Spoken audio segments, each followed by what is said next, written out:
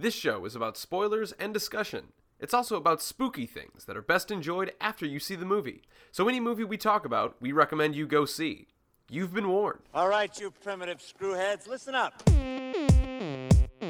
an excellent day for an exorcism. Horror. There is no shortage of monsters to haunt our dreams. Horror. You got red on you. They're coming to get you, Barbara. Horror. Alive! It's alive! Groovy.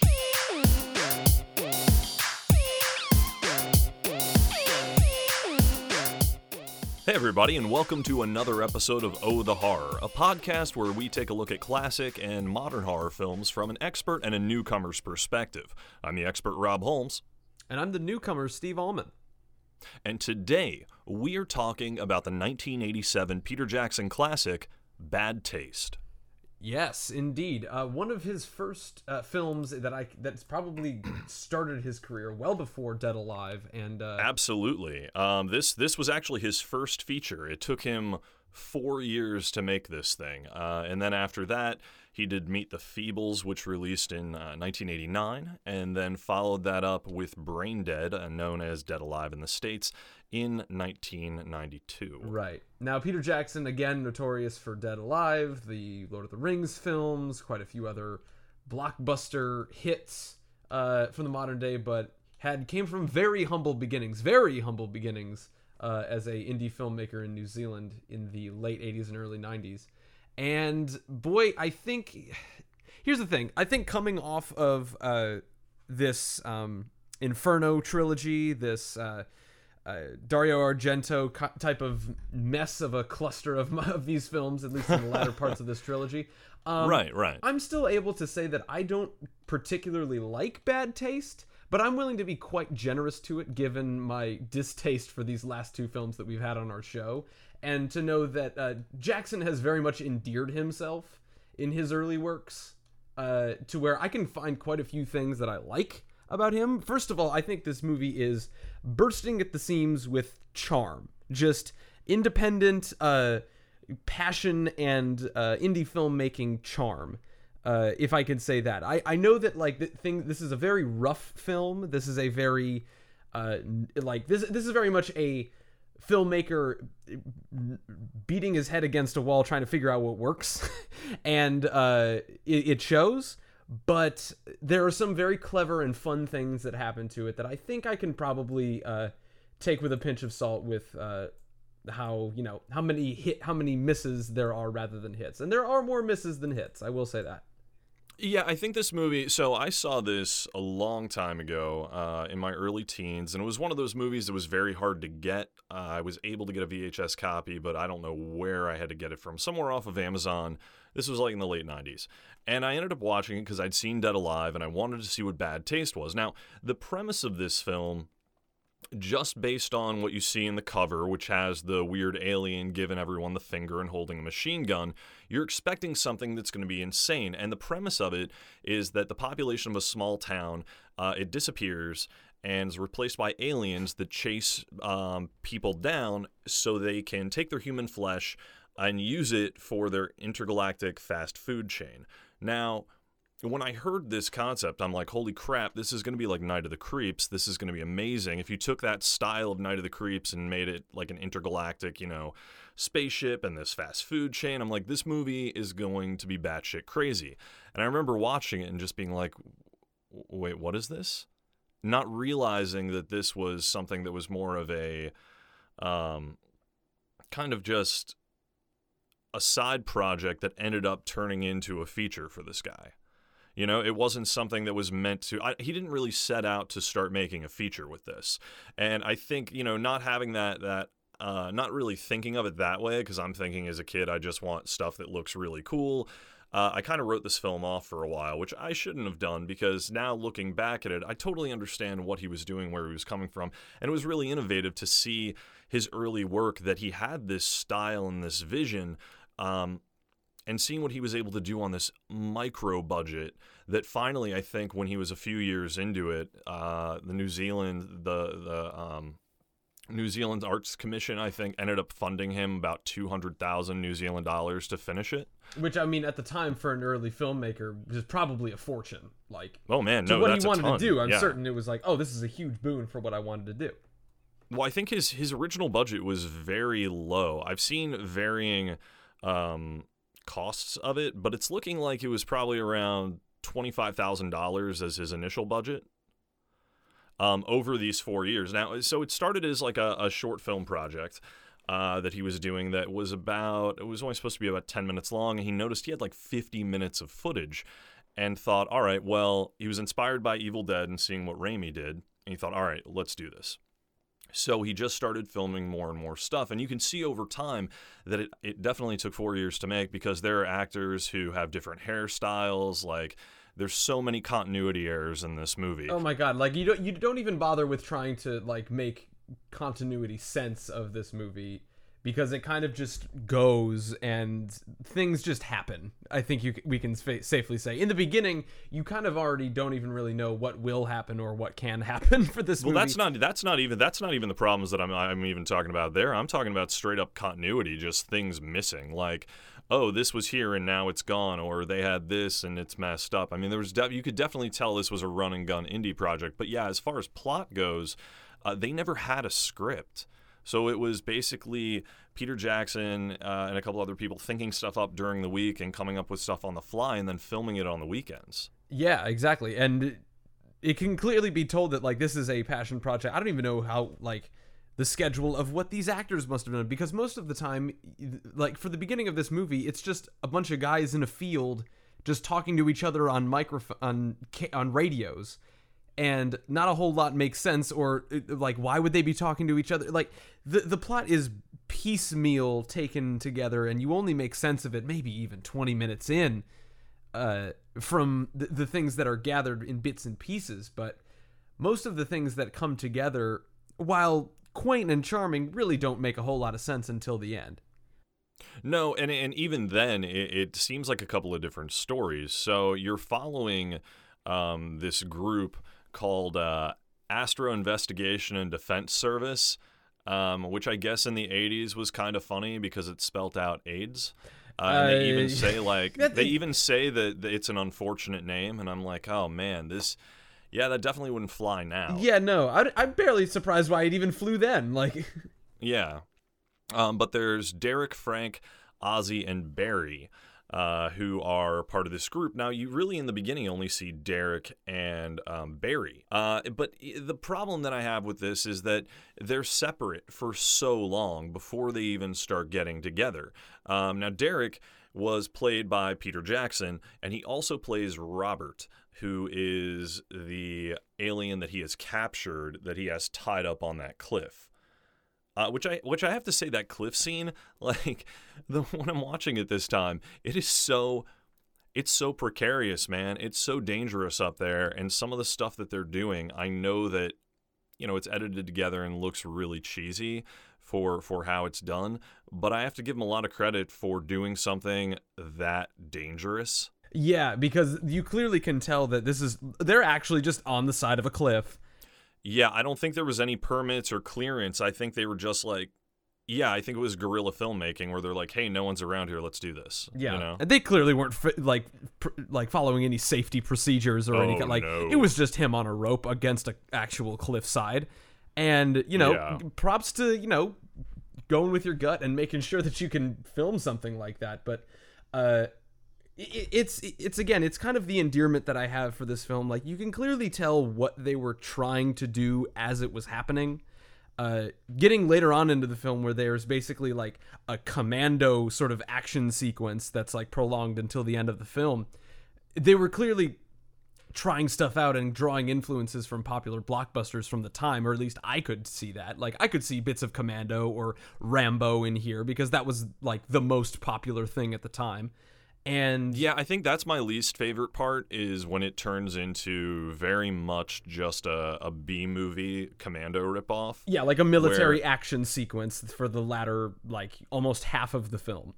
Right, because these aliens that we advertise as being the main thing, and they look cool when they're there, they're in it for 20 minutes. and that's it. So you have the first hour and 10 minutes, and you just see them as human. You get that little reveal of the leader, and he ends up, like, his hand comes out, and so Lord Crumb does that. Which this movie has a lot of weird references in it. Like, right off the bat, we get a Stephen King reference with Castle Rock. The fact that they end up calling the place, I think the place is called Kaihoro, which means it basically translates to fast food, which is what all of these people are. There's references to the Beatles when he's driving the truck that has, like, that elevated area in the back, and it's just the Beatles driving around. So as he's running through people, you get these shots of all of the members kind of as reaction shots as blood sprays across the window. That type of stuff is really funny. Like, he definitely plays up the comedy. It doesn't always work, but I understand what he's going for. And the fact that this is over 4 years, too, and it seemed like it was not... maybe it wasn't prepared so well in the beginning, because they didn't even shoot with sound. That was the clearly, big like, issue, this is the sound effects and even dialogue are dubbed over the entire time, which I'm gonna be very happy when we finally watch a movie that is not dubbed over due to. Well, we will be next time. We'll talk about that in a little while. And trust me, I think you will very much like this one. But what happened with this is he had, with his camera, I think it was the 16 millimeter camera, it didn't record audio. So he was going to dub it for his short film anyway, but then when he finally ended up, and when they did try and get a better camera and had audio, none of it sounded good because they didn't know how to do the audio.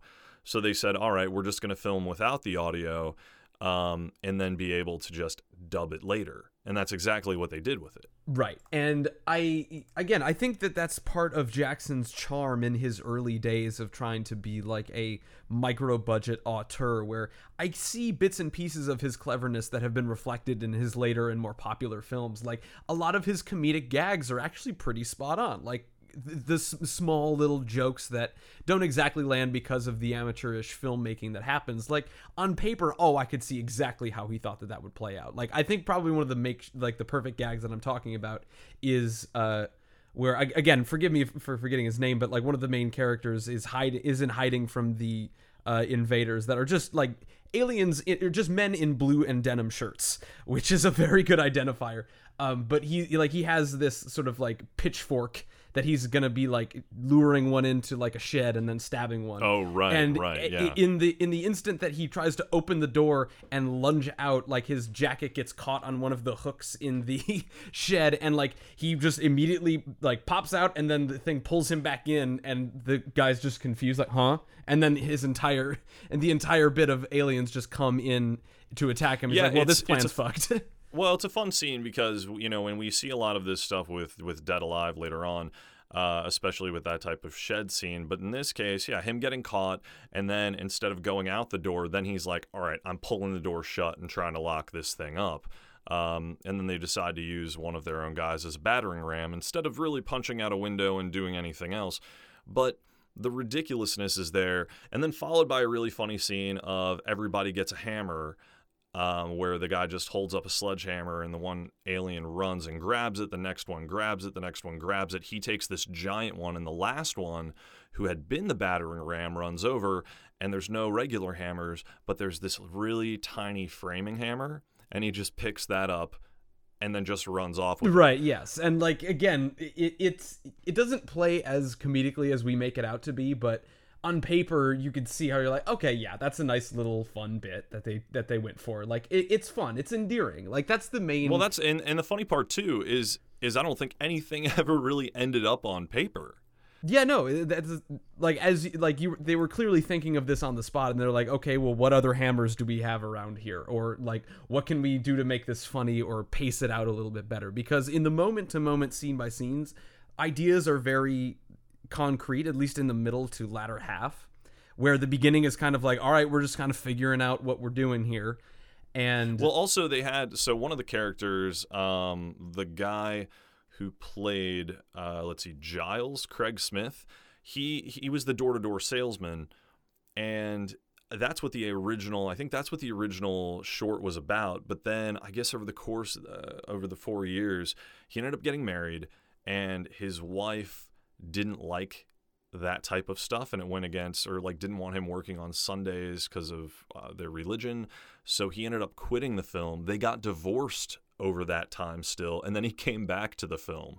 So that's why you see him later, and he looks different. His hair gets different later on in the movie. And but it's so interesting to see. And then there's one point where it looks like he shit his pants when you see him. God. And I'm waiting for them to make a joke about it, and they never do. Yeah, And then like you just see him this later. unaddressed, like, oh, you have this comedically large stain on your Yeah. And then it's gone. By the time they're running and getting away, it's gone. which by the And I'm time like, that they wait. cut to that could have been like 2 years later or something, like by the Right. time that they actually reshot that. Or was it filmed in order? And that's also where you're thinking, all right, they had a limited amount of film, they had a limited budget. This isn't the time of digital. You can only do so much. You can only take so many takes. And I think what Jackson was doing was just taking, whatever he could and making it work. I mean, the guy made a jib for $15 to get his crane shots, which Right, which again, That's- like, is kind of impressive for the shots that he was trying to get. Like, for a it's amateur super- filmmaker, I'm like, it's oh, super okay, impressive, yeah. snaps for that. Well, seeing what people do now, it's, sure, you can make one for $15 now if you go to YouTube, but back in the early 80s, Oh yeah, coming up with that stuff, it's all this innovation. He did all the special effects himself with making all the masks and everything. That's why they're bent in the head, because he had to put them in his mom's oven. And to fit them in there, they get bent, which is why they have that little curve in the back of the head. And I'm seeing like these little like sort of like pizza crust like bubbles that were coming up from the mask. Yeah. I'm like, okay, that's clearly been made in like some sort of not professional kiln or something, but it was just his mom's oven. But that's the thing, is that with Jackson, what he did is he took his limitations and he worked with them to the best of his ability, to the point where the New Zealand Film Commission came around and said, cool, we want to help you fund this because we've seen what you've done and we really like it. And this started Wingnut Films. I mean, this launched Jackson's career. Right, exactly. Without- it laid the without foundation this- for what he was going to later become. And again, like on paper and like on the surface, yeah, this movie's not that great. It like I'm willing to say Sure. this. No, it's if not. you look at it just on, hey, I found a movie, I'm going to watch it, and you had no idea what it is, unless you're cool with something that has that very schlocky appeal to it, or that look to it, you're probably not going to like it. I really do love the Derek brain bit. I think that to me is one of the most insane things about this movie, and I kind of wanted them to go more that route of it, because the character of Derek is insane. I think I misquoted it last time when we did our Dead Alive thing and said his name was Robert in it, but that's the other character he plays. But the whole I'm a Derek, Derek's don't run is such an amazing line. Yeah, it's again, it's that very cute, charming Peter Jackson ism that I could easily see being on in his later films. Derek's don't run. What? Yeah, Derek's don't run. Now, what's also great is that when you look at this, if everybody had that same over-the-top approach to this as Jackson did in his character, because he fully understood what this is, and he understood the humor, I think, more than anybody else in it, because it was his project. If everybody else had that same level of intensity, this movie, no question, would just be beloved by probably everybody. Because could you imagine if they all had that manic intensity as him as Derek, or even as Robert? Like, the character of Robert doesn't say anything really except make a ton of noise, but the facial expressions and just how everything is done with that is brilliant. So, had these other actors been a little more trying to take it less seriously, I guess, like, I don't know if they're had been acting before or they were just friends. I think they were just friends who ended up being part of It this. seems to be. And getting back to the effects in this movie, because we were talking about like the actual budget that this movie had kind of acquired in its years of being made. And I think it's like clear that when it stepped its game up in the latter half of the film, the effects got better, because I think like hearing that like this movie was gotten a boon of big money halfway through it being made, I could see where that got their attention, where we get to see like the head exploding in the early parts of the film, which was an impressive effect for practically nothing for what they did. Like, I could see the bits of chicken that they were just like throwing on the ground and stuff like that. And the foam too, like the foam in the head. There's so much foam in there that you can tell is foam, but at the same time, I think the quality of what we saw is probably, I don't know if it was the same quality of the film grade that came out at the time. So it may have been masked a little more then. But I still think it's fun. I think it's like, it's cool to see. Yeah, I think that was what probably brought in a lot of that money. It's like, hey man, look what these people are trying. It's different. It's innovative. It's not the traditional slasher film that was coming out. This was like a totally different take on the alien films that were alien oriented in the 80s, because you had, E.T. and all these other movies that were coming out, and they were all about friendly aliens. And then you had Extro and all these other films that were coming out that were about evil aliens, but they either played them as super friendly or super evil, but there was no comedic in between, really. You had Night of the Creeps, but those were more slug creatures than anything else. But then Bad Taste comes out, and they are in human form for a lot of it, but it's just played up to be funnier than anything. They're not really played up to be these terrifying creatures. Right, and the whole actual concept is that humans are being farmed for fast food. Like that inherently is just silly. Oh, it's just absolutely amazing though. And then because they're called Crumbs Crunchy Delights.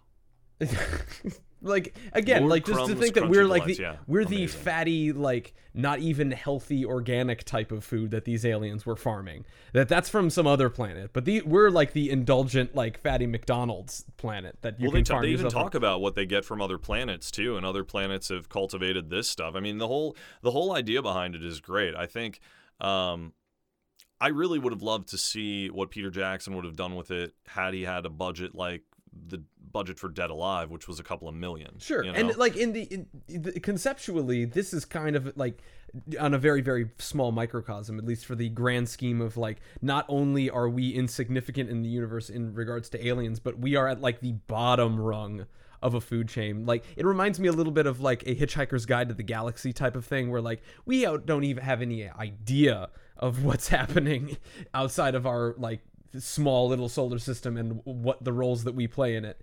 And I would have loved to see a kind of movie like this be expanded on if Jackson ever had the inspiration to do so, now that he's, a very large Hollywood filmmaker. See, the problem that I would run into it now is, had this happened maybe 10 or 15 years ago and Jackson had wanted to remake this, I think that would have been great. I don't know about doing it now. In this post-Lord of the Rings Jackson era? Actually, I might have to take that back, because with the way The Hobbit went, with the way that trilogy went, and how he even apologized for it being a rush job, and it moved through a lot of different directors and then back to him, and then they wanted to split it into 3 films. First it was 2 films, then 3 films. I think he kind of wants to get back to doing other stuff. I know he's producing. They're doing what's the Inhuman Machines or something like that, or Immortal Machines or something yes. like that. And he wrote that, and he's producing that. That looks like another big CGI extravaganza. I don't know if he would be willing to come back and do something super practical effects like Bad Taste, or something along the lines of Dead Alive, or even, The Frighteners, which was a good mix of things. I think he's jumped into that full CG territory. And it's that to me is disappointing, because, man, this guy, I mean, the brains alone, just for the skull for the whole Derek thing, and that opening up and him spazzing out and just shoving different brains in there. He's gotten to the point by the end of the movie where he has shoved alien brains into his skull, tied it off with the belt, and just goes on a chainsaw frenzy. Exactly. And like, you'd like to see the type of inspiration, the type of auteur's nature that Jackson clearly came up with. You'd like to see him kind of take a step back and go back to that, because you know that he's got it in him. You know that he tries, like, as much as a failure as the Hobbit trilogy was, and him trying to get back into the swing of things of, like, getting his groove back, you might say. I would love to see him kind of go back to basics a little bit. Scale it back. Don't try to think about a blockbuster trilogy or a big franchise, which, unfortunately is the main sort of crux of Hollywood's focus right now. But him as a filmmaker, I really like to see him get back to this, because even with this film, with The Frighteners, with Dead Alive, you see a lot of spark and inspiration from what he has. And I know that, of course, that like a lower budget will make you hungry, but I'd like to see him kind of work for it, even though he can clearly make whatever movie he tends to like nowadays. I'd like to see him get back to basics a bit more, because this isn't a good movie, but it's an inspiring kind of, historical document for what Peter Jackson can do and what he wanted to do with his early career. Correct. Yeah. I mean, it's an extremely innovative film. I applaud him, especially when you get towards the end of the movie, for going completely all out. He does deliver a little bit of a slow burn in the beginning with it. I think for the most part, it's a very inspiring film. If you're an independent filmmaker, this is the movie that you should watch to get inspired to make a movie. And then after that, the other movie I would suggest is to go see Wormwood, Road of the Dead, which is another film that took 4 years to make, just in the same way as this. Personally, I think it's almost like making, it's a zombie film, but to me it's almost like making Bad Taste nowadays. Right. And I think so to sum up, I think what our overall opinions are of this movie, I don't even necessarily think I would only recommend this movie in the sense that if you want a sort of manifesto or historical document about a very well-known filmmaker coming into his own with a budget late in production and trying to do his absolute best to get a product out there, I think this is a good sort of stepping stone to see those early steps. It's not going to be something that you watch with a date on a Friday night because you're not really going to have a good time with it, I guess you could say. But I think it's an interesting sort of document for Jackson's career, and more so almost than any of the other movies that we've seen so far, where you just see some sort of raw determination and power of will to get something done, and that alone is admirable. So I would say, to me, this is required viewing for most people. If you're a horror fan, I think you have to see it. If you're not into bad movies because you find them, they bother you, or that's just not your type of thing, watch it with a group of people. It's a great party movie to watch if they have the same sensibilities. A lot of horror fans just get together, watch it with some friends who are horror fans. And otherwise, you need to see this movie if you are an independent horror filmmaker. You just have to. I think this is kind of like, if you're not going to do film school or something and you're just like, I'm going to do this stuff on my own, this is required. Get the Blu-ray of this, watch it a bunch. You will learn so much. And then just go through his, I would say go through his first 3 films. Do Bad Taste, Meet the Feebles, Dead Alive if you're going for that splatter horror vibe, and just watch how he evolves just over those handful of years. Yeah, I think it's a fascinating sort of start to see Jackson in this element, and then seeing where he grows. Seeing a filmmaker grow like this is fascinating, to say the least. And I think in that context, it's worth a recommend. But again, if you're not really looking for a sort of inspiration for filmmaking, you might want to pass. Only because there are clear and apparent flaws that you don't usually see with later on. Well, that's the thing. I mean, if you go into it knowing what you're getting into, then I think it's fine. But anyway, yeah, that'll wrap up us talking about Bad Taste. But next week we're finally getting to it. We are going to do 1985's Return of the Living Dead. All right. This one's one of the high profiles in the horror canon that I actually have not seen yet, and I'm very looking forward to. It is one of my favorite movies ever. Yeah, hands down. It's a crown jewel for a lot of horror fans that I'm very much looking forward to finally seeing. Yeah, I mean this is the movie that I won't say it definitely didn't start comedy horror, but it pushed it to a new level, I think.